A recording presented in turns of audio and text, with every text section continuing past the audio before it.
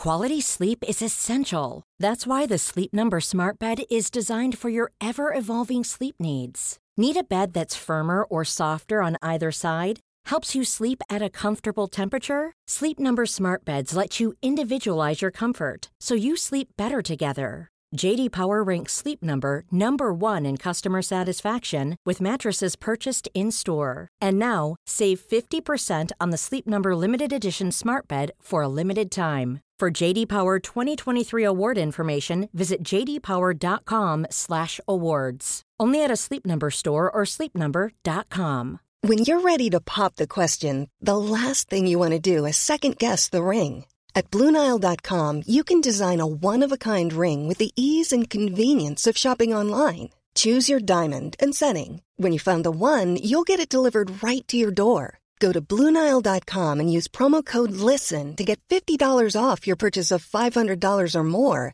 That's code LISTEN at BlueNile.com for $50 off your purchase. BlueNile.com, code LISTEN.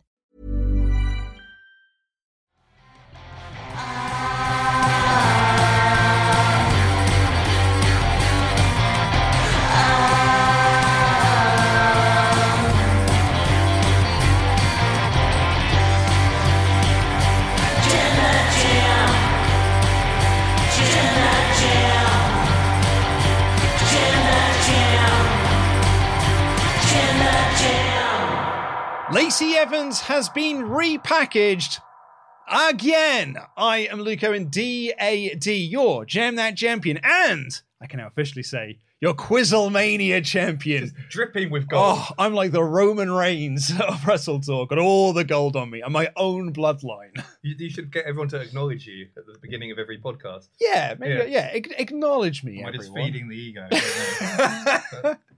Are you my Sami Zayn in all Yeah, this? Just yeah. to hype me up. And of course, I'm joined by the voice of British wrestling, Dave Bradshaw. Dave, welcome to the Hello. SmackDown podcast. And Merry Christmas. And Merry Christmas. I yes. feel a bit under. You've worn a Christmassy cardigan here. I've got my Christmas cardi on. And I have not. But well, I mean, you even said to me before we came in here, you haven't watched a single Christmas movie no, yet. it's Christmas Eve though. Christmas Eve morning as we're filming this, right? So I'm planning on going straight home after this. Got Home Alone 2 queued up, ready to go. Muppet Christmas Carol, and maybe I might do Love Actually if we got time. I mean, I was just on the phone with Ollie, and he said to me they were just about to watch Elf, and this evening they're going to the cinema to watch It's a Wonderful Life. Ooh. So that's a nice little Christmas festive double Cinemas bill. open on Well, I mean, Christmas the Eve? Prince Charles Cinema is always open. I think that some cinemas might be open Christmas Day. I'm going to go home and watch Elf. Yep. I think I've never seen Elf. you never saw Embarrassing, isn't it? Dave. Yeah. Oh, well, maybe this is the year to rectify that. I've got time. You've got time on your Time. hands. Yeah. I've got the whole day. If not, do it tomorrow. Yeah. So we're going to watch Elf, and I think we're also going to watch Muppet Christmas Carol. Yeah. I mean, The Muppets is the best. Yeah, it's the best Christmas movie ever made. 100%. 100%. So, yeah. Look, there's no debate around that. Yeah. Although I would also say, because this has been a bit of a running gag on the show recently, Home Alone is better than Home Alone 2. No, it's not. You're not wrong. one of those people. This is are wrong. you? Who's on your side? And who, So, well, I mean, Dan Layton agrees Yeah. with you, good. and everyone else agrees with us. Well, Dan is a sensible man. Because Pigeon Lady is better than Shovel Man. Yeah, no, but it's the same character. Like, the problem with Home Alone 2 is it's the same And movie. it's New but York, again. and New York's like magical. That's exactly what Dan said to me the Yeah, other yeah. day. He was like, yeah, but New York's magical, isn't it? Yeah, rather than a massive house. What does his dad do? I know I'm not the only one to ask this. Oh, I mean, it's clearly Kevin's dad- insurance or Yeah, something. he's in the mafia. He must be. It's either insurance or insurance fraud. Yeah. But anyway, Okay. let's talk about this episode of Wrestling. SmackDown. Yeah. It shouldn't take long because this was a taped episode of SmackDown. Oh, yeah. Taped after last week's episode. So it was the usual filler episode of a WWE broadcast. Yeah. We had a gauntlet match. It's the last episode before Christmas. It's it's the last day of school. yeah, it's basically. still like at least 5 weeks till the next premium event. There's not much. Not much we need to be doing. The Bloodline cut a promo. We had a bonkers little match. Like this was an episode that was full of festive cheer, and all the good guys won. There was just happiness all round, basically. It did warm the cockles, didn't it? It did, particularly that main event. However, I think one of the striking parts about this episode, certainly the most newsworthy part of the episode, is a video package right before the main event for Lacey Evans, who is getting what feels like her 6th character change since coming up to the main roster just a couple of years ago. Like, it was 2019, I think she was called up to the main roster. Yeah. Late 2018, she was part of that On Their Way. And that gimmick where she would just walk out on stage, then turn around and walk back. Yeah. What other gimmicks has she had? She was in the feud with Becky Lynch. Then she was Ric Flair's surrogate daughter in her feud with Charlotte Flair. Yes. And then she was pregnant, and it was insinuated it was Ric Flair's. And then everyone stopped doing it because everyone felt uncomfortable about it. She had the repackage after she came back from the pregnancy where they wanted to position her as a babyface. And she cut these very good promos. She had these really interesting video packages on SmackDown where she was talking about her real life struggles, you know, her time in the army and everything. And they wanted to present her as the army vet that everyone cheers. But then she came out and cut heel promos. And then they dropped all of that, and she just went back to her old character for a bit. Then she was off. She's been off TV for a little while. Now she's back with a brand new character. And that brand new character is G.I. Jane, I guess. She is just army vet. I've been trained for this. I've got a particular set of skills. You know, almost like she basically cut a Taken promo. I suppose my question is this a repackage that will actually stick? And secondly to that, is it a repackaging that will actually help? Because nothing else has really gotten her over. I do think there's quite a lot of repackaging going on, not just with Lacey Evans. I mean, he takes one at Austin Theory, for example, over on Raw, and what's happened with him. Like, we still feel very much like we're in the Triple H has inherited this company creatively. It's going to take me 6 months to get it where I want it to be, kind of exactly. Because there's a lot of this still. In Lacey Evans' case, I mean, it is ridiculous. Right? Yeah. You've listed out. I suppose with Evans, it just sort of sticks out because she's had nothing but repackages. So constant. Yeah. I mean, I like Taken. You know, we all like Taken. I like G.I. Jane. Yeah, great film. The package itself, I was like, okay. I mean, fine, but yeah, you know, I think there's every reason to be skeptical, right? It is a little bit, yeah. And I suppose the question I have sort of hanging over me is, you know, not just will it stick? It's like, is this one going to work? And it's come at a really bad week for Evans as well, because she was in the headlines this week for some pretty controversial takes on her Instagram feed, where, in case anyone missed it, she put up an Instagram feed on her Instagram story. She reposted a video it's not from InfoWars, but it was filmed on the InfoWars set that said ADHD and autism didn't exist in the 1980s and is only just it's made up for now, and it's being done by processed foods and all this sort of stuff. And she got heavily criticized, I would argue correctly so. Imagine that. She got very criticized for the opinions that she shared. Everyone is welcome to their own opinions, of course, but sometimes there is science. Yes, you're not entitled to your own facts. Well, yes, absolutely. And she was very heavily criticized for it online, and to the point where she had to delete a series of posts that she had made about it. And it almost feels like, I think if I were WWE, I probably wouldn't have done it this week. I probably would have just... I mean, granted, maybe the news has died down enough. The 24-hour news cycle is always around to kind of keep things right. You know, the Mandy Rose thing died down pretty quickly. So maybe, it's enough time has passed since Wednesday. Yeah. or Thursday, whatever it was, for us to be like, yeah, okay, we can put her back on TV now. Well, also, I mean, it's pre-taped. Right? They could have edited it out. They edited it out, because I don't think this was played to the audience. Because I read the spoilers from the live arena last week, and this wasn't mentioned in that. Oh, okay. So this was put into added. This was added in. This was a conscious decision. Well, yeah. In that case, I mean, they must have decided, right, that's this is the week. To either it doesn't matter, or that it doesn't matter enough to cancel whatever plans they had, or that actually maybe it's a good idea because people will then start talking about the character. Could be rather than it's actually not. That's actually not. Yeah, any news is good news. Yeah. Even if it is sort of like, the backlash that she got for it. Maybe because, then anyone who's talking about Lacey Evans on a podcast like us, is not, the whole conversation isn't about that. Half of it's about this new character. So absolutely. I mean, maybe it might be a smart way to capitalize to do that almost on the news itself. I don't know. I mean, if you're a long-time fan, do you remember the Truth Commission? Oh, yes. Yeah, in the late 90s. Yeah, Recon and The Interrogator. Don Callis' group with his amazing Survivor Series performance. Yes, incredible. Eliminated early and then joined commentary. But this slightly dodgy military gimmick. I mean, that is a group that went through... I mean, they were one thing and then just became a different... because the Jackal took over. I need to get rid of this commandant fella. Yeah.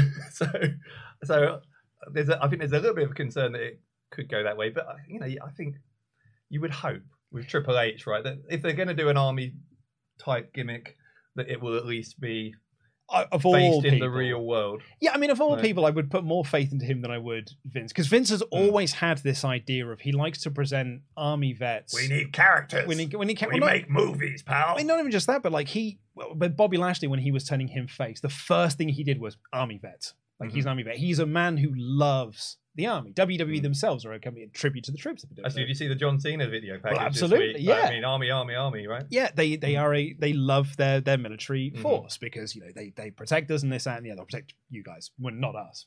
I mean, I suppose they protect us. But as you well. You can protect yourself, Luke. I mean, I don't need the American army to help me with my Luke wars. lives in his own nuclear bunker. I'm the Jam That Champion and Quizzlemania champion. Yeah, if Putin comes after you, how dare you, Vladimir? Do you know who I am? I'm the Jam That Champion. Yeah. Thank you very much. But he's always gone for that. Like, and that was clearly his idea for Lacey Evans as well. We're going to bring her in as a baby, we'll bring her back as a babyface and focus on her army vet status. This feels like, however, they're focusing on her army status and her army background, but not being like, and she's a hero to the American people, the Sergeant Slaughter type thing before he became the Iraqi sympathizer. This feels more, I don't know if it's a heel or a face character. It felt slightly more heelish. It's slightly like it's going to pose her as an unstoppable force in the women's division. And on a SmackDown roster that's got Ronda Rousey, that feels like it's going to be very difficult to kind of get that over. Yeah, because that role's already taken. Yeah. And I didn't read it that way. I sort of thought of it for the reasons you just said, right? Which is that WWE, very pro-military, very, they're not gonna make a heel character whose main selling point is that they're in the military. So if they're going to emphasize that part, which we don't know really off the basis of this one video package, but if that's where they're going, then I assume it's kind of a badass babyface. I think they'll struggle with Evans as a babyface. I think the company has always struggled trying to present her as a babyface because this will be the second attempt they've done at it, and it got over a wet fart. They've struggled with her as a heel as well. I'm not saying that's her fault at all, but look, the fact that they've repackaged her so many times, they just haven't found whatever it is. I'm sure there is an it out there for her. She's got a great look. Yeah, I mean, she's a very good promo. Yeah, really talented. But there's for some people, sometimes it just doesn't quite click. Stick, and you've got to find something that does. So maybe it's okay. Well, why don't we go for a badass kind of, not even babyface, almost like tweener kind of, the shades of grey. Yeah, neither one nor the other. But you're sort of more sympathetic than not because you're kind of cool and people are going to cheer for you, sort of thing. I think to put a positive on this, I think the SmackDown Women's division does need something. I feel like Ronda Rousey has kind of suffocated that division a lot in 2022, particularly since Triple H took over, because Liv Morgan's title run completely fell apart because all the focus was on Ronda and Ronda not really selling for Morgan. And I think actually that feud massively devalued Liv Morgan's stock. And we'll talk about that when we come to the Gauntlet match maybe. And the rest of the SmackDown Women's division has suffered because of that as well. Like there's lots of women on the SmackDown roster, but none of them feel over, with perhaps the only exception of Raquel Rodriguez. But even then, it feels like she's just being built up to be fed to Ronda. Yeah. So a new character coming in, a new character that clearly they're going to be giving a push to, could actually really be a good positive for the women's division on the blue brand. I know we're probably getting ahead of ourselves into the Gauntlet match, but the Ronda match with Rodriguez is going to be next week. Next week, right? So it's done before New Year. Yeah. I mean, unless they set up something that carries it through to the Rumble. But yeah, I mean, either by the first week of January or at most after the Rumble, what you got? Which is why everyone keeps saying, well, probably Charlotte's coming back. And perhaps it is Charlotte comes back and you just do Ronda Charlotte at Mania because that's the match that WWE seemingly love more than any match that match they love more than Brock versus Roman is Ronda versus Charlotte. It's the match they always want to do, and they did it at this year's Mania.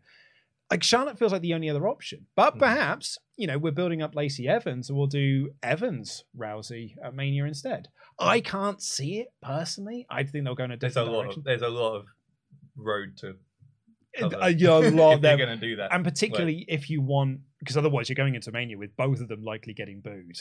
Yeah. Because unless you can do a really good job with Evans to make her a babyface, but I think you'll always struggle with it. Yeah. And I'm imagining they want Mania plans pretty much set in stone by the Rumble. I would say so, yeah. So that even if she had her in-ring debut, or at least not necessarily a match, but showed up in person next week with this new gimmick, you've only got 3 weeks to road test it before you've got to decide whether you're pulling the trigger or not. Yeah. So I think it's a long shot.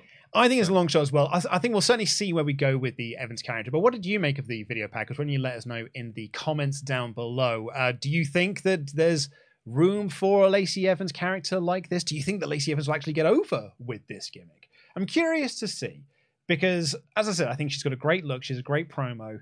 She actually is pretty decent in ring as well. She kind of like has everything she needs. It's just she hasn't had that one thing that can, like you mentioned earlier, that just is the final missing piece of the puzzle, is that character that actually connects with an audience and gets her over. Mm-hmm. So we'll certainly see.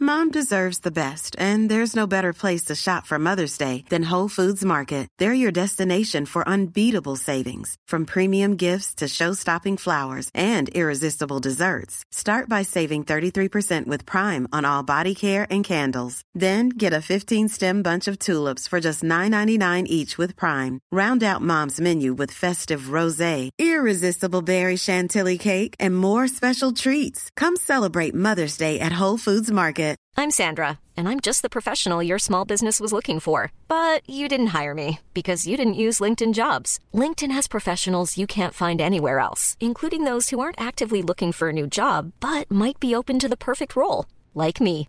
In a given month, over 70% of LinkedIn users don't visit other leading job sites. So if you're not looking on LinkedIn, you'll miss out on great candidates like Sandra. Start hiring professionals like a professional. Post your free job on linkedin.com/people today. Why don't more infant formula companies use organic, grass-fed whole milk instead of skim? Why don't more infant formula companies use the latest breast milk science? Why don't more infant formula companies run their own clinical trials? Why don't more infant formula companies use more of the proteins found in breast milk? Why don't more infant formula companies have their own factories instead of outsourcing their manufacturing? We wondered the same thing. So we made ByHeart, a better formula for formula. Learn more at byheart.com. A lot can happen in the next 3 years. Like a chatbot may be your new best friend. But what won't change? Needing health insurance. United Healthcare Tri-Term Medical Plans are available for these changing times. Underwritten by Golden Rule Insurance Company, they offer budget-friendly, flexible coverage for people who are in between jobs or missed open enrollment. The plans last nearly 3 years in some states, with access to a nationwide network of doctors and hospitals. So for whatever tomorrow brings, United Healthcare Tri-Term Medical Plans may be for you. Learn more at uh1.com.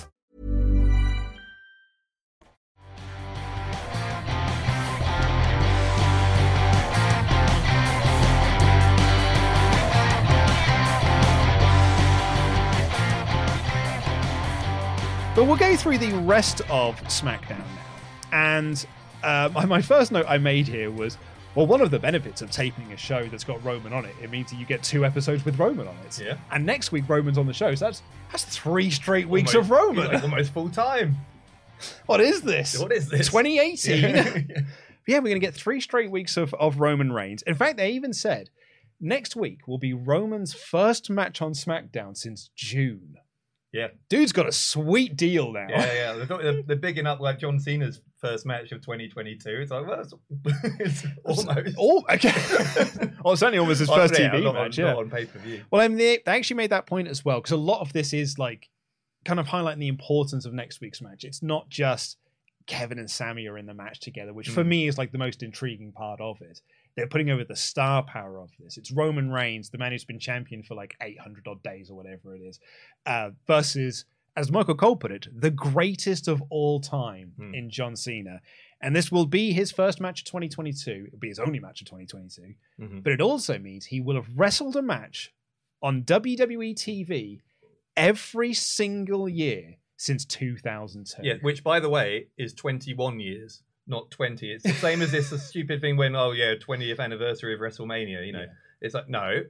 When you're on the 20th, it's the 19th anniversary. This year will be... Yes, because 2002 will be 1. Sorry to be Scrooge. That sort of mathematical error really annoys me. But this will be, he's wrestled every year for WWE on TV since 2002. Yeah. I feel really bad for Cultaholic. They had a very good tweet saying that this will be the first year that he hasn't wrestled a match since 2001 or something. And then WWE went and ruined it. It's almost like WWE saw Cultaholic's tweet and were like, what? Is that true? They just hate Cultaholic. They called up John and were like, can you wrestle for us on the 30th? Yeah, I'll do that. Yeah.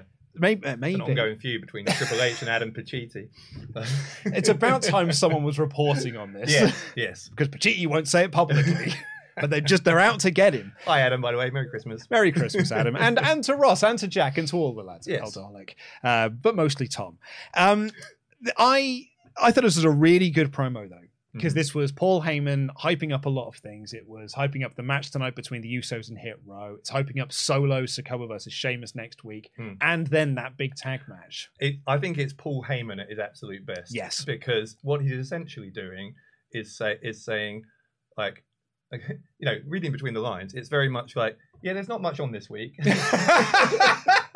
I'm going to tell you about 3 things. Only one of them's tonight, and it's probably the least likely to be newsworthy. And the other 2 are next week when you're not here to the live audience, you know. So, but he manages it, doesn't he? He does, Paul indeed. Heyman, like, Absolutely. Unbelievable. I was thinking, is Roman Reigns now getting to be the best main event heel in WWE of our lifetimes? Of our lifetimes.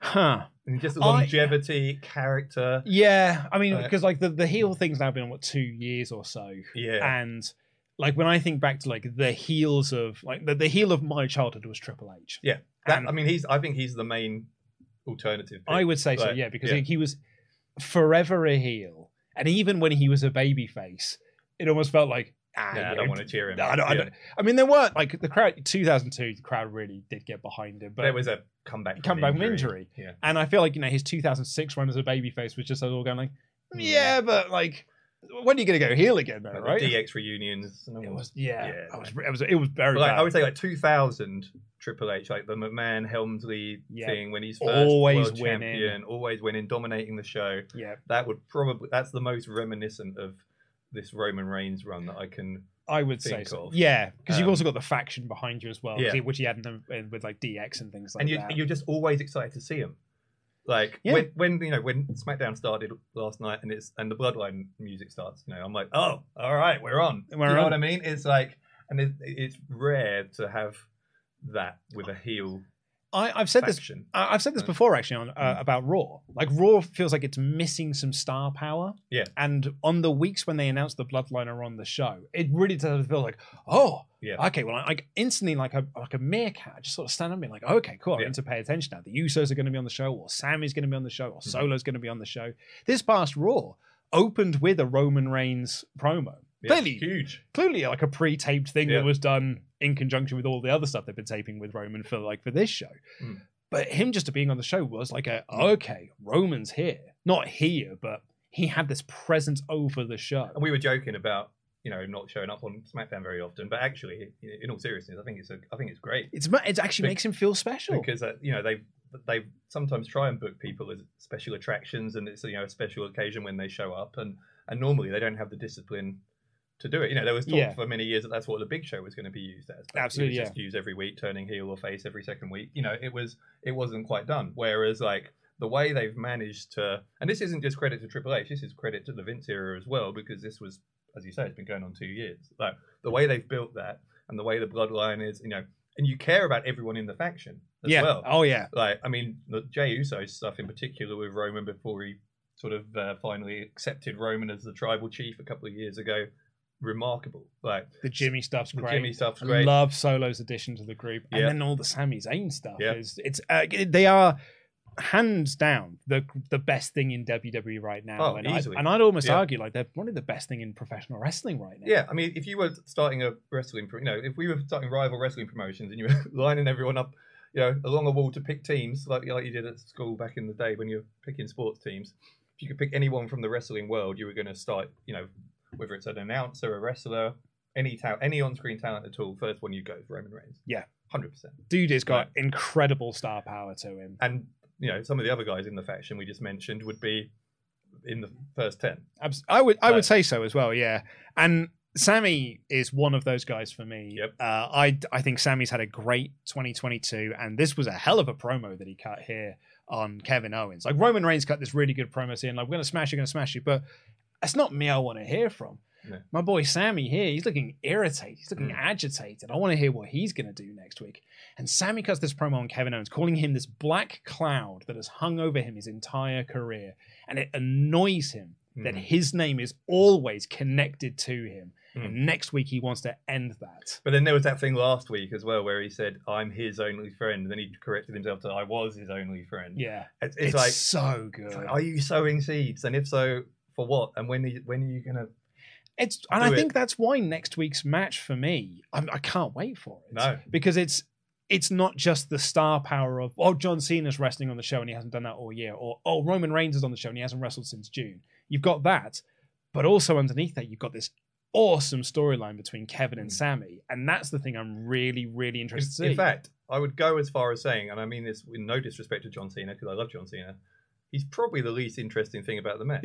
In a way, which is bizarre. Yeah. I mean that's not an insult to anyone. It's a credit to just how good the Bloodline situation is. John Cena's wrestling for the first time in over a year on SmackDown, and like it's almost a side note to the main point about that match, which is really quite a remarkable achievement when you think about it. I'm really, really excited for next week's match. I think it's going to be a really, really fun one. And it's like, next week's pretty stacked as well. You got Solo versus Sheamus, you got Ronda versus Raquel, but I'm almost like fast forward. I just want to see this main event. Oh yeah, and so assuming that we are still at some point heading to, the Bloodline stabbing Sammy in the back, or Sammy coming to his senses and deciding that they're not for him, when are they going to pull that trigger and go? The the rumor is it's Roman Kevin Owens at the Rumble, and then it's Roman Sammy at Chamber. Because isn't it in Sammy's hometown? It's in Montreal. Yeah. So there, which will then lead you to the WrestleMania plans, which is in a perfect world, Roman versus The Rock. But there's also news that he might do both nights, face Cody on night 1, face The Rock on night 2. I'll be honest, I'm less into that. I'd much rather just be him versus The Rock. Yeah. Have The Rock wins the Rumble, do Roman Rock at WrestleMania. But what do you gain? If you've got Rock, then what do you gain by putting Cody in there as well? I think it overshadows Cody. Yeah, exactly. I don't know what Cody gains from it. Exactly. It overshadows Cody's Rumble win. It overshadows him potentially winning a title on night 1, because the focus will just be on what is arguably the much bigger match of Roman versus Rock. And no one's going to believe that Cody's going to win it and ruin night 2's main event. I don't know if they book it that way, but it doesn't really. I don't see how that works. Or do you have Cody win the titles and then it's just it's Roman versus The Rock for no titles on the line.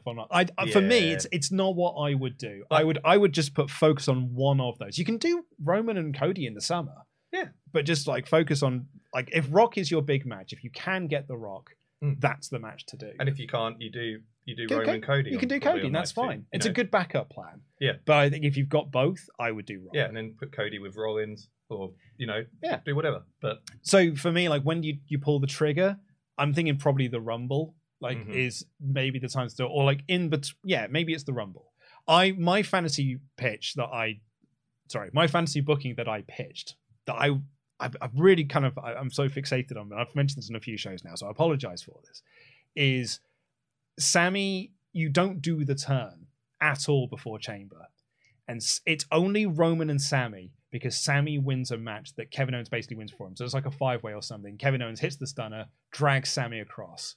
So it forces Roman versus Sammy. And the entire build for it is Sammy being like, I'm just going to lay down. I'm just going to lay down for you. I'm not going to do anything. But always like staring at the titles. Maybe he picks up a title or something along those lines. And then in the match itself, when he goes to lay down, tries to get a quick roll up. 1-2, Roman kicks out. And then it's like, sorry, my wrestling instincts just kicked in. And that's when you do the Bloodline turn on Sammy. And you basically just do it as a double turn. I love it. So you focus so much then on Roman going uber heel, and Sammy in front of his Montreal home crowd becomes the rousing babyface. then you've almost got to put them at Mania, though. It's so good. Yeah, you've almost got to then continue it. So the rumor the rumor is that it's then Kevin and Sami versus the Usos for the tag titles. Okay. At Mania. So then they're the people who can dethrone the Usos. Yeah. And then you can always return to those two versus Roman down the line. Yeah. Okay. But that's the great thing about this storyline. There's so many avenues you can go down with it. I love all of it. The Usos defeated Hit Row to retain their tag team championships. Given that this was a tape show, I thought this would go longer. Because we were joking before we came on here. It's a tape show, so we had both a Bloodline and a Bray Wyatt entrance. Like, well, there's 20 minutes of the show. Kill some time. Yeah. I'm only going to get a Karrion Kross entrance in there as well, kill even further time. So this didn't go that long. No. They wrestled for a little bit, went to the commercial break, and when it came back, they were in the final sequence. Yeah, and it wasn't a particular. Obviously, it wasn't like clean the win, but it wasn't. It didn't really give you a lot of hope that they're building up Hit Row for a rematch. Because given the fact that they won the three-way thing the week before to earn the shot, I was sort of thinking, oh, okay, Hit Row's the new.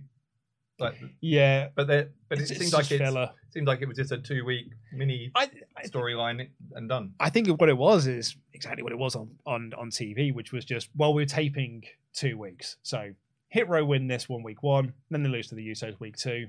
It's just it was just filler. Yeah. Totally fine filler. I didn't. Maybe I should have seen that coming. I just sort of figured that they were going somewhere with it.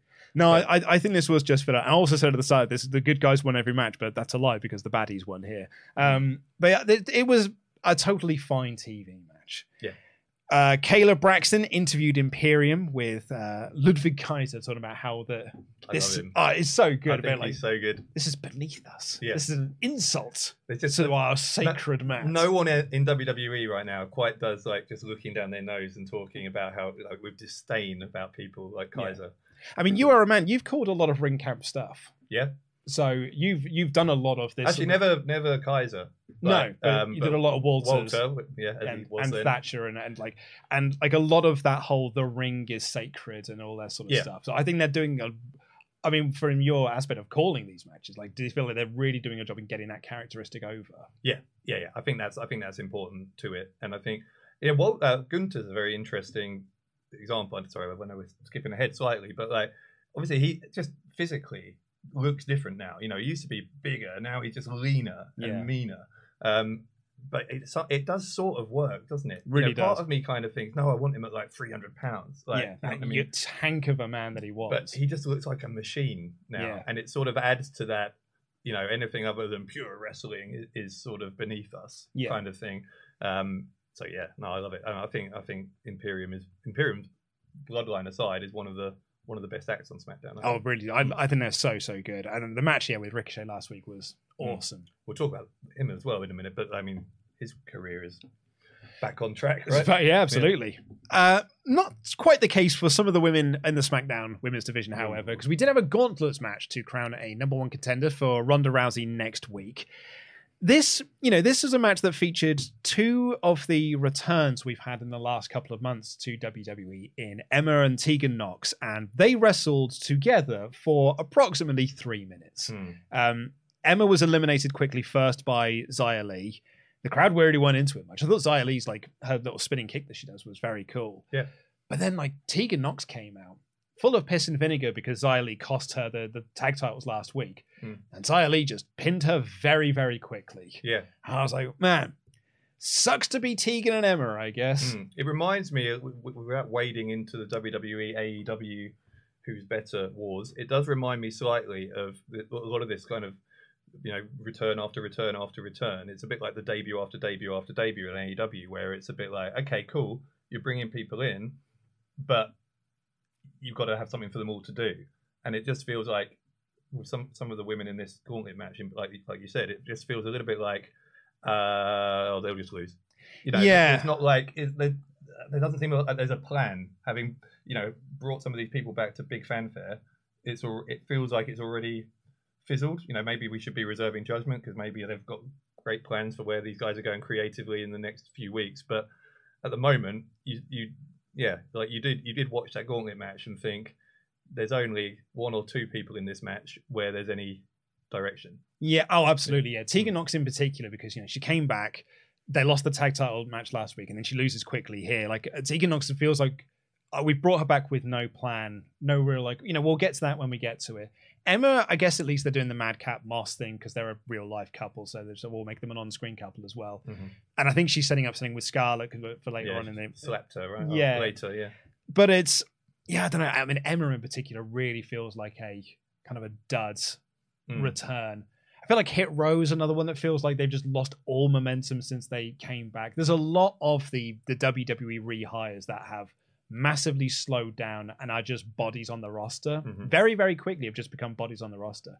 There was that WrestleVotes report that said that there are several of the summer rehires have completely underwhelmed Triple H. And I feel like Hit Row might be one of those. I don't know about Emma because she's only come back recently, and Tegan Nox only been here for a handful of weeks. But I hope that there are some plans down the line for them. And with a lot of these, I do have more confidence in this regime than I would have done the previous regime. But I mean, I guess if that's true, that report, that Triple H is unhappy with some of them. I guess the response some of them might have would be like, "Well, give me something more to do." Yeah, I haven't had anything to do since I come back. I mean, what like with Hit Row, for example, like what would what else could they have done with the creative that they've been given? I mean, there's not like it's not all. They haven't really done much since they came back to it. I mean, it's not all like, we just haven't impressed. It's like, well, I mean, I've got to go by the script I'm given. So it's a little bit of, it seems a bit harsh in some cases, at least, to blame them on, you've underwhelmed since you've come back. When, I mean, we don't know what's going on behind the scenes or how they're doing at the performance center or whether they're training or whatever. But based on what we see as viewers, a lot of it's like, well, to be fair to some of these guys, they haven't really been given a lot to work with. To do. Yeah. Raquel Rodriguez then came out next and she beat Xia Li quickly. A lot of these were short. I actually thought a lot of these would be longer matches because it was a taped show, but they weren't quite quick. So Raquel beat Xia Li with Li trying to work over the injured arm of Raquel. And then Raquel took on Liv Morgan. I thought this was the best action of the gauntlet. It was certainly the one that was given the most time. It's probably the best that Liv Morgan's looked. Certainly not even since she lost the belt, since Triple H took over creative. I think this is the best we've seen of Liv Morgan. This had all of the elements of January, February Liv Morgan that like the crowd just completely fell in love with. Even go back to sort of November, December the previous year, really fell in love with, and she got organically over with the crowd. Lots of shades of that within this match. She did lose though to Raquel Rodriguez, who reversed the Oblivion into the powerbomb, but I thought it was easily the best action of the whole gauntlet. Yeah, it was, But yeah, I mean, Liv Morgan, again, it's a bit like, come on, like, you know how to do this with Liv Morgan because it's been done before, so... Yeah, and I feel like she wasn't doing any of the Harley Quinn stuff that she's been doing recently. This didn't feel like the extreme Liv Morgan. It was like toned down character-wise. Very much so, yeah. This felt like Liv Morgan of January. Yeah, it was like in-ring was great, but like there wasn't loads of character there. And again, I guess because the focus of the match is on Rodriguez, probably. Yeah. But yeah, she's another one where you just sort of... So I felt like I'm being negative with a lot of this, with the guys in the gauntlet. But yeah, it is a bit like with her. It's not like with someone like Lacey Evans where you think, they haven't found the right package, they haven't found the right gimmick or whatever. It's like, no, you know what to do with Liv Morgan because you know what the crowd like. And it's just sort of we haven't quite been an afterthought for a while. This, as you say, this has been the most promising appearance we've seen from Morgan for a while. But I mean, that's quite a low bar. Yeah. In terms of how she's been presented. So, I'm a big fan. So I hope they continue to build. I'll be honest, like this was the portion of the gauntlet that started to like pick me back up because I was kind of a little bit down on it with the Tegan Nox and Emma stuff. But this, I really enjoyed this bit, and then she very quickly beat Sonya Deville, who was the final entrant of the gauntlet. Mm-hmm. And I thought, that was a good bit of fun. Builds Raquel up for next week. Ronda Rousey comes out and she's like, you know what? You haven't won yet because there's one more surprise entrant. And out comes her friend Shayna. And Shayna Baszler comes out. Now, how do the rules work here? Well, I guess... Does she have the ability to add people? Well, maybe she'd struck a deal with Pierce backstage to add her in, but Pierce hadn't passed that note on to Raquel. So it's a communication error. It was the left hand didn't know what the right hand was doing. Okay, classic corporation. Exactly. Yeah. WWE.com didn't know either. Yeah, okay. The production team didn't know because they only had a graphic with 5 of them. Yeah. So who knows? But Shayna Baszler came out. She tore off the arm brace that Raquel had on because her arm a few weeks back, and she was taunting the crowd with it. And Raquel very quickly rolled up Shayna Baszler to pin her and bailed out the ring. So Ronda and Shayna were all so mad. Honestly, from the Liv Morgan thing, I had a good time with this. Mm-hmm. And it was filler stuff, yeah, but I had fun with it.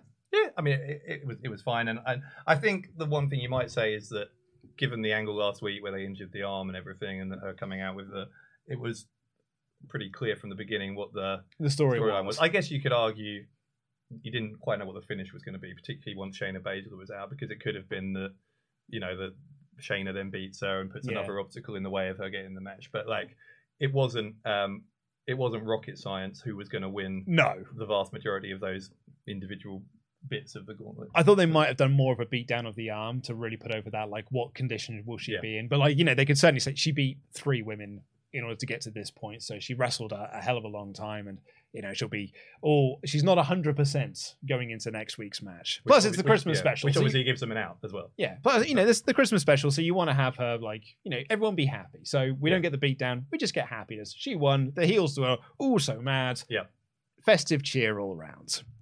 Not so much for a cameraman, though. No, I was going to say, I could think of someone who didn't have a particularly festively cheerful day. He had a terrible day at the office, this lad.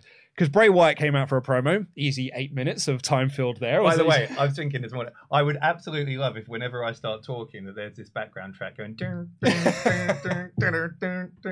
because it's so tense. It is tense. It's a very cool entrance. I just want to listen to everything he's saying, even though I don't understand most of what it is. Yeah, it's like a lot of old Bray Wyatt promos. Yeah. Talks about, hey man. Hey, it might surprise you, but the buzzards sometimes fly to sea. Have you ever caught a fly in a jar, man? And what that fly does to try and get out of that jar, man? It's like, I don't know, but no, I've never done that. I've never done it, Bray. I don't even own a jar. But I'm sure you caught loads, bud.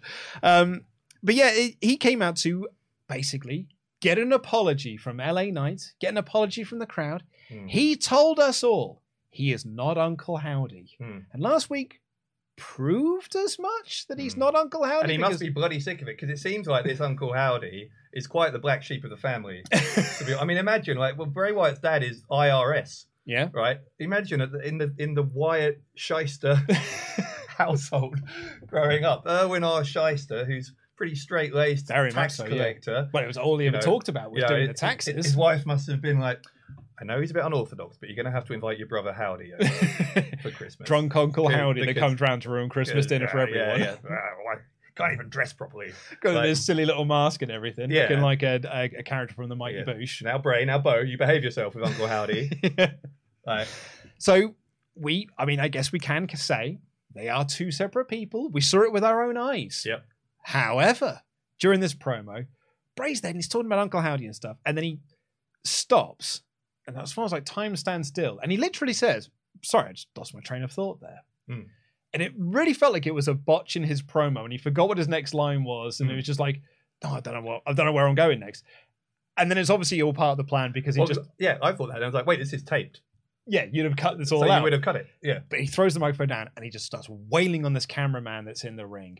Adam Pearce and security and producers run down. I didn't spot P.T. Williams, but I'm sure he was there. The star of WWE. And I hope he's a Rumble entrance. That's my hope for 2023. That's a forlorn dream. P.T. Williams is a Rumble entrant and shows everyone how to do a Canadian Destroyer properly. I can't see it. I can't see it. No, it's either him or Abyss. I'm ready to humbly apologise to you, Luke, if I'm wrong, but I cannot see it. No. Who do you think is more likely, P.T. Williams or Abyss? As Neither. Drew Carey. Getting his second Rumble entrance. Pete Rose. There's a long list. Do you remember that WrestleMania? Was it 15 or 16 rather, where King spoiled the Pete Rose appearance? Oh, did he? Well, yeah, because there was. Every 3 years in a row. Yeah, every year Kane killed Pete Rose. Yeah. He killed him at 14, then did it again at 15. 15 he came out as the chicken, didn't he? Yeah, and then at 16, and it might have been 15, because King on commentary just at one point was like, hey, I saw Pete Rose backstage. It's like, spoil the fun, King. Yeah. Oops. It's supposed to be a surprise, mate. Anyway, what were we talking about? Oh yeah, Bray Wyatt. Yeah. So the security producers run down, and this was shot so wildly and chaotic. And not in that Kevin Dunn of like camera zooms in, zooms out, crash zooms, moving up and down. This was like cutting to camera angles that you don't usually see. In some ways, it was like security footage style. I liked it a lot. Really liked this.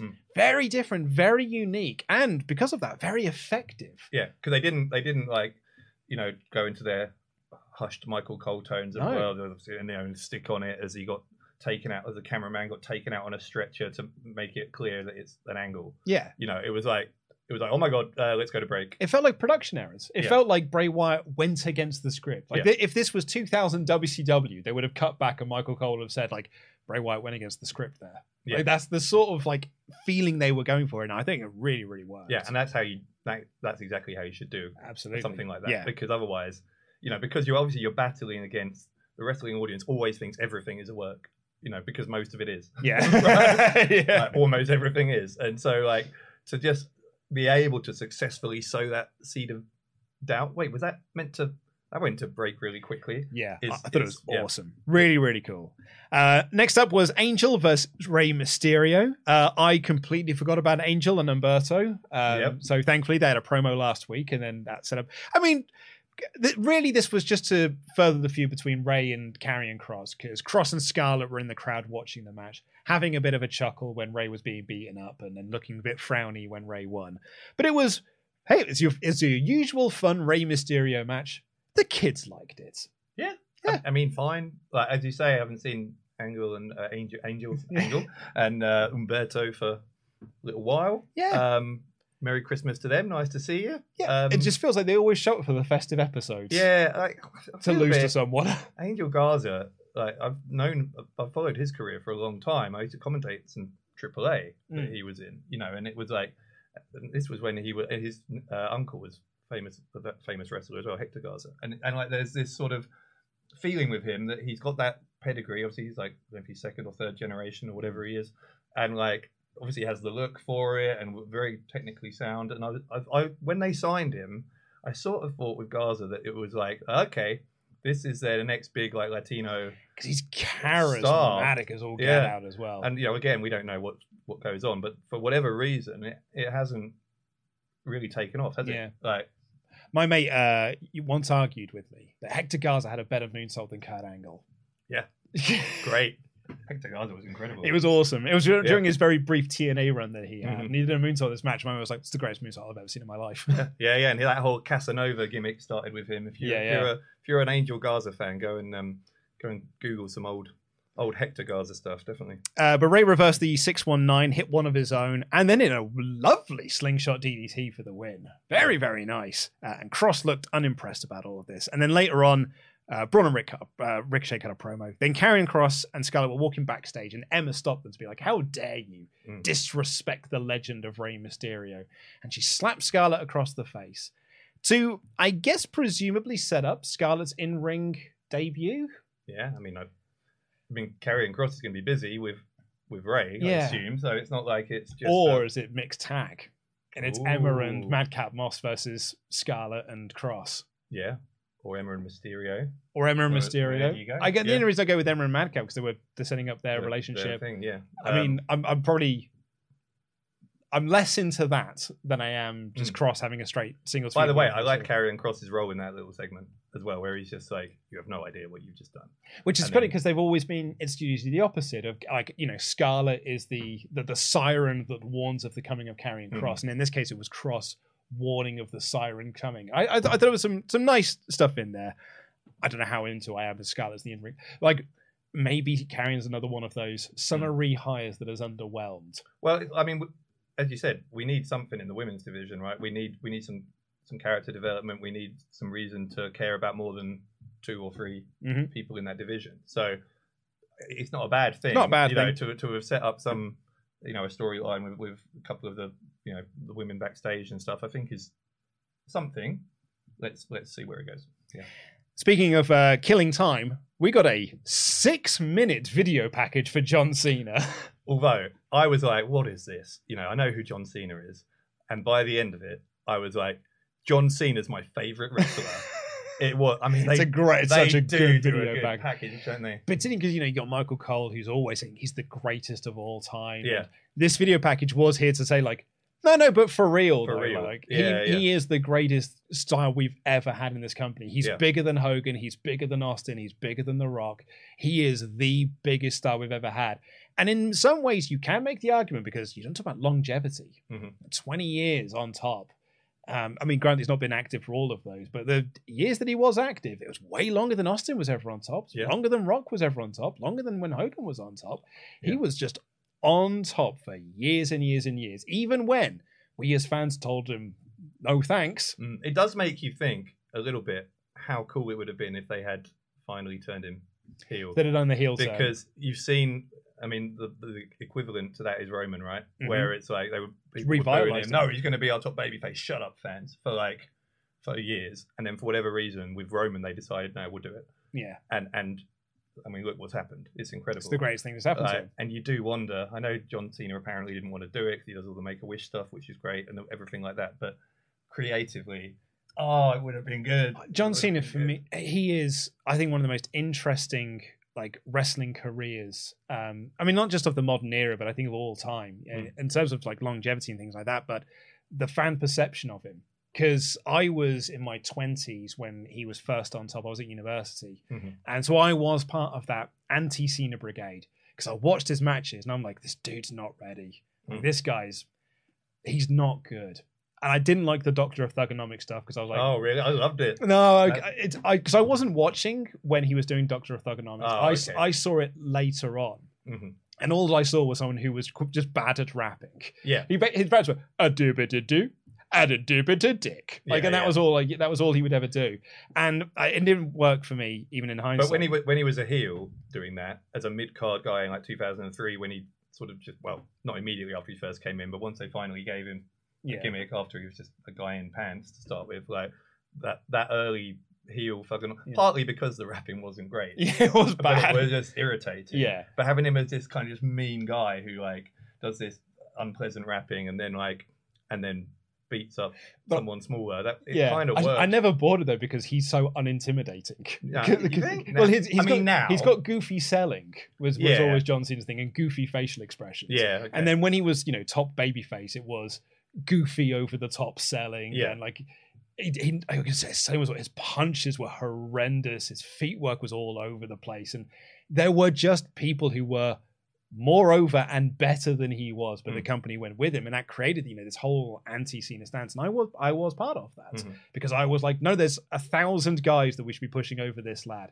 But time proved that I was wrong, and I'm so fascinated because you've got guys who were in their 20s who hated John Cena who now love him, but you've got kids who watched him in the early 2000s who are now in their 20s that could be like, we were right all along. And I think it's just a fascinating little career progression that the man has gone through. Go back to and it was in this video package, if Cena wins, we riot. That whole ECW One Night Stand too with the Rob Van Dam match, and people they were out for blood. Yeah, and also in the video package, I like that they didn't ignore that. Absolutely. They didn't pretend that he was wildly popular. No, and they're able to do that now because everyone's now on Cena's side. All those men who are in their 20s who are now in their late 30s and in their 40s are just like, oh no, yeah, we were wrong. We wasted our time hating John Cena because we were just young, angry men. And now we all love him. It's everyone loves him. So you can do the whole, he went through a period of time where no one particularly liked him, but kids liked him. Whereas actually at the time, they were really going out of their way to be like, it's only some fans. It's fans of rock and roll. A vocal minority. Yeah. It was the build for Triple H Cena at Mania, where they were like, hey, metal fans don't like John Cena, but hip-hop fans love John Cena. And they were really posting, it was hip-hop versus... a lot of hip-hop fans there that night. No. It was hip-hop versus rock and roll and all this sort of stuff. And it never really worked or clicked. But now we can just talk about, fans hated him for a long period of time, but he turned everyone around. And by the way, on the subject of music, any video package that's got that song they use, what is it, Remember the Name or something, 10% pleasure, 20% pain. I'm like, yeah, right, I'm in. I just love that song for a promo. It's so good. Such a good video package. It was 6 minutes long, and it went on and it went on. Lots of archive footage from Austin and Rock, even Vince. appearing on the show. They had archive footage of Vince McMahon, which I thought was interesting. Do you think... Yeah, the Vince stuff is... I hadn't really thought about that, but yeah, the Vince stuff is interesting. What I was going to say, though, is do you think it's kind of interesting that they felt they needed to do a 6-minute video package on Cena? No, I think it's just more they had time to fill. You think? I was wondering, is it like... halfway through it, I was a bit like, wait, are there some people who don't know who John Cena is? I mean, there could be. Maybe brand new fans. You know, you're talking about the greatest of all time. In a way, I could possibly equate it to... So I started watching wrestling in 2000s because previously to that, and I've talked about this on other shows, it was banned in my household. My mum was terrified of me watching it because she thought I would emulate it. She was right, because in the year 2000 I did get into it. You are with a wrestling championship. And I'm a wrestling championship belt, and I did emulate, and I did a lot of backyard wrestling in my teens and in my 20s. I did some backyard wrestling. There is, but it no longer exists because I made sure that it no longer exists. Because it's me wrestling very badly and being smashed with light tubes. We'll double check it doesn't exist. Doing a lot of that garbage backyard wrestling. I was part of that scene. So my mum was right, as it turns out. So I got into in wrestling in 2000. So I didn't see Shawn Michaels. I didn't see him as like this crowning guy. And in 2000, they always kept bringing him back for things. Brought him back for the Judgment Day match with Triple H and The Rock. He had that promo Armageddon where it talks about like, you know, the importance of Hell in a Cell. And he would just crop up on TV every now and again. But for me, I had no frame of reference of who this guy was. So I actually could have really done with a 6-minute video package that would have explained to me like, and you know, when he came back in 2002 for the match against Triple H, that was a lot of stuff that we then got was for, hey, if you weren't here, here's why Shawn Michaels is important. Yeah, I think that must be it. Because I think, like, actually, if you think about it, if you're a youngish wrestling fan, let's say you've only been a fan for 3 or 4 years, right? You know John Cena more as a movie star. Yeah. Oh, yeah. He used to be in WWE, right? But he's the guy in the movies. And so, yeah, it did make... I hadn't crossed my mind at all that there was anyone in the universe who doesn't know about John Cena's backstory in wrestling. And then like halfway through this video package I was like, oh yeah, wait, not everyone is... It's kind of weird. It's things that we don't really think about a lot. I said this to Ollie recently. There are kids now who are adults who have only ever known Raw being a 3-hour show. And in their mind, poor kids, that is how Raw should be. And that is how and I didn't twig it for ages and ages and ages. And even when I was having a conversation with Ollie about it, something really snapped with me. And I was like, oh, that's why we often get messages from people being like, AEW's got too big a roster. They need a 3rd hour. Because that's, in their mind, is the answer to the problem. Oh, we'll just add a 3rd hour to the show. Because that's what WWE did, and it fixed the problem. So actually, no. It made the whole show much, much worse. It made the product so much worse. I was... spoiler for the next issue of Wrestle Talk magazine, I've written an article about the 30th anniversary of Raw and how it started. And so I've been watching some of the 1993 episodes in the past few weeks. The hour-long ones. And they're an hour. I mean, on the network, because, you know, obviously there's no ad break, so they're like 44 minutes or something. By the time you've settled down and eaten a packet of crisps, you're like, done. Oh, that was quick. But in a way, part of me thinks, that would be wicked. Yeah. if you just squeezed everything in, maybe not an hour, but you know what I mean. Like it goes back to 2 hours. Yeah, that'd be a nice thing. Two's a nice compromise. I mean, I think SmackDown works nicer at a 2-hour show. Dynamite works brilliantly to a 2-hour show. But yeah, I find it very interesting that there are kids who only ever known it as a 3-hour show, and so that for them is the way that it is. Yeah, and I think that's very interesting. Yeah, in some way, you know, like there are some new fans who are like, is Cena a wrestler? Like, I've only ever known him as that guy from Trainwreck or from the Suicide Squad. Do we need to do it with The Rock? In a way. Maybe we do. I mean, we'll go on to the main event in a second, because we've talked way long about this. But sorry. No, it's not. I don't apologize about it. I very much like it. 80 Podcast. Their 2nd series that they did was The Rock's return for like the WrestleMania stuff he did with Cena. And one of the guys that was on that was like, look, I wasn't watching wrestling during the Attitude Era. So I was a fan in the mid-2000s. And then he came back. He was he was just a guy that was on movies, but I had no connection to him as a wrestler. So like his return did absolutely nothing for me because I've got no connection to him whatsoever. Whereas to me, well, that night he came back on Raw, I was like phoning up my grandparents. Like, you never guess what happened. The Rock's back. My God. It was all we were talking about. I was working in an office at the time. I was working for the Yellow Pages, and that's all we were talking about. The following day, I was like, did you hear? Because we all thought it was Justin Bieber. Because that was the story, and that was the rumor at the time, is that it was Bieber. It was unveiling a host for Mania. And the story was it was Bieber. And actually, as the story goes, it was going to be Bieber until it became The Rock. But when The Rock came back, that was all everyone wanted to talk about the final. It was like, have you heard The Rock's back? Wrestling's saved. Wrestling's good again. The Rock's back. And to be fair, Cena Rock would probably be a much better main event for Mania than Cena against Justin Bieber. Hey, Justin Bieber was going to pin John Cena. Yeah, and then have a rematch the next year. And wow. He would have been pinned by Justin Bieber and Kevin Federline. I'll tell you what, CM Punk would have had a point then about not being in the main event, wouldn't he? Anyway, let's get in. We had the video package for Lacey Evans. Then we got into our main event, the Miracle on 34th Street fight between Imperium and Braun and Ricochet. Wouldn't be a Christmas episode without the Miracle on 34th Street fight. And hey, do you know what? Bit of fun in it. I loved it. Oh, it was great fun. Yeah. Absolute nonsense in this match as well, because, plunder, there's mince pies and everything. Well, I suppose cookies in America, but if this was in the UK, you would have hit them with mince pies and stuff.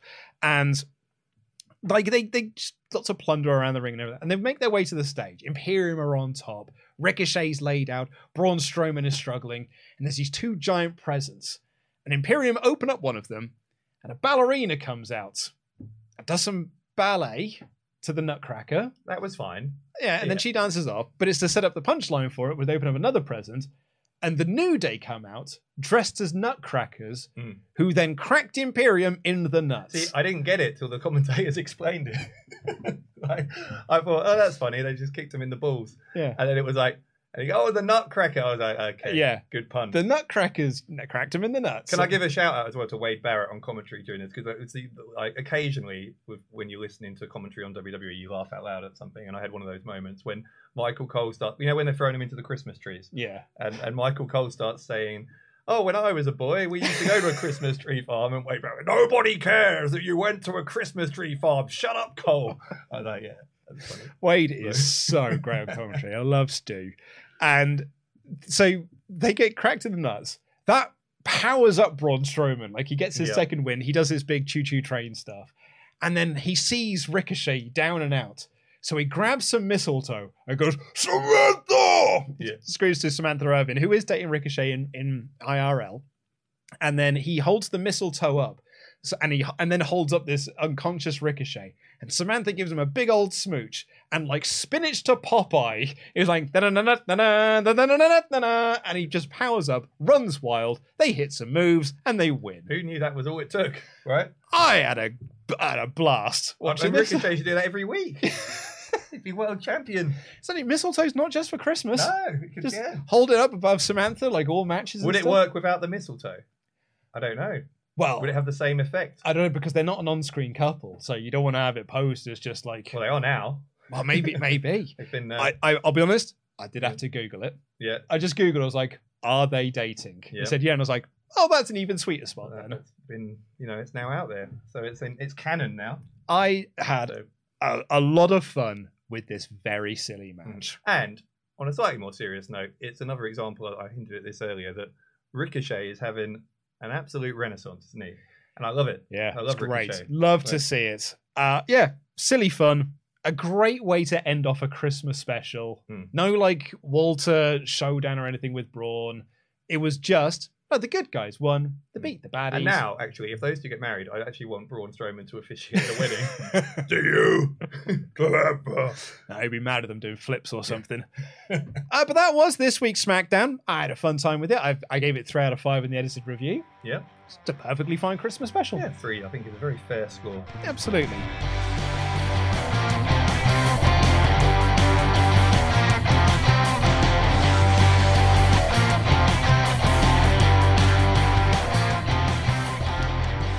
I'll just quickly double check that we haven't got any Patreon shout-outs we need to do, but I don't think we have. We do, in fact, because it's time to shout out our moderating team.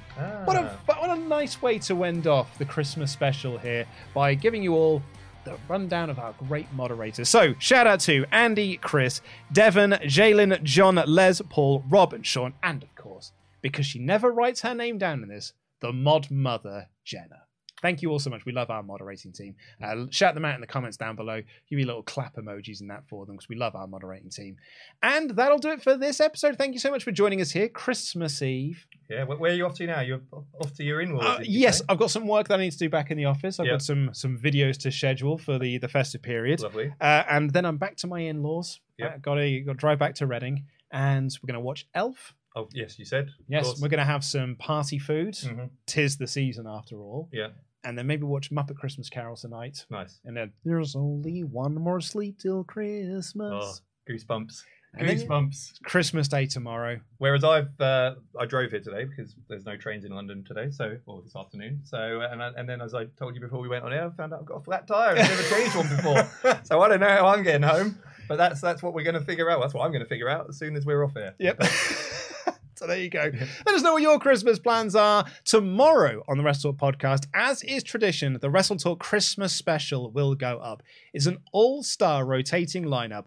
Ollie, Dave will be on the show. Andy is on the show. Adam Blompier, Laurie Blake, Tempest, editor Terry, social media Abby, and a very special guest for the final portion of the Christmas special. International guest. A special international guest. So make sure you tune in for the Christmas special tomorrow. Thank you so much for watching our award season as well. Next week, the award season continues with the worst awards. Oof. So we've got the worst match going out on Boxing Day, the worst pay-per-view going out a couple of days later. Next Tuesday will be the best of Wrestle Talk 2022, which I've been informed by editor Vinny is over 5 hours long. But it's so much best stuff. So it's going to be between 5 and 6 hours long. So make sure you tune in for, I'm not saying you have to watch all of it, but it certainly helps our watch time. And then we've also got a live episode review of Dynamite next week. And on Saturday, on New Year's Eve, Ollie Davis will be here with Sat Iniangi reviewing SmackDown with that big tag team match. Yes. Where's Sat today? What's he up to today? Oh, well, I think he's with his family. I think he's with his little one. Getting festive. I had the pleasure. I hadn't actually spoken to Sat very much before, but I sat next to him at the Wrestle Talk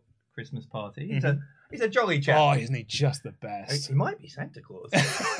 You've never seen him in the same place. That's true. And it's Christmas Eve and he can't be here. I'm just saying. I think we should be putting him on the side of Coca-Cola buses. Yeah. Thank you all so much for watching. Have a great Christmas and a happy holidays. I should do the proper outro. I've been Luke Owen, DAD, your Jam That Champion and Quizzlemania champion. That has been the voice of British wrestling, Dave Bradshaw. Jam That Jam. Jam That Jam. Jam That Jam. Jam That Jam. Jam That Jam.